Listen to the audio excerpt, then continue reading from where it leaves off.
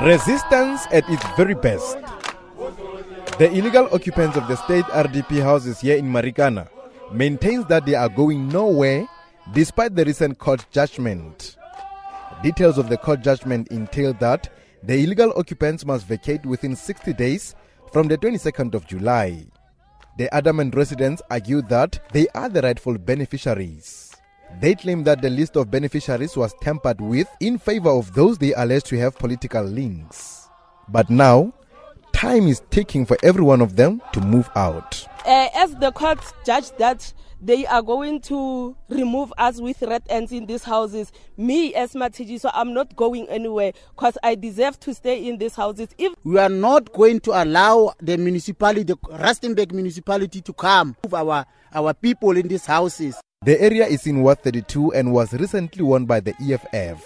Now the unflinching new councillor Philip Mtombeni says they will legally fight the case to its conclusion. I don't see the reason why to say to the people must be victimized, because people will need housing.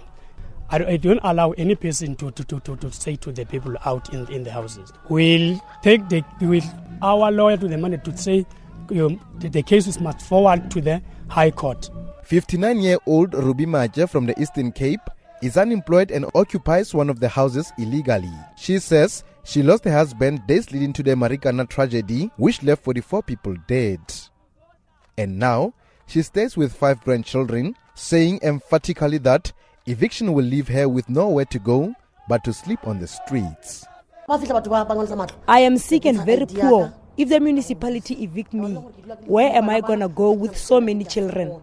I legally registered my name, but all of a sudden my name was not appearing on the list. I mean, I am from Eastern Cape. Where am I going to go? On the streets, children are playing peacefully. Little do they know that in the next few weeks, this place they call home will not be theirs anymore. It's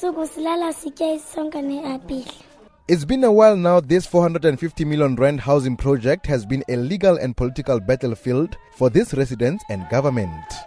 But now all focus will be at the Supreme Court of Appeal to get an outcome of the case. Furthermore, the municipality refused to comment, saying the case is still at a sensitive stage. Lucas Mutibedi, reporting in Marikana in the Northwest.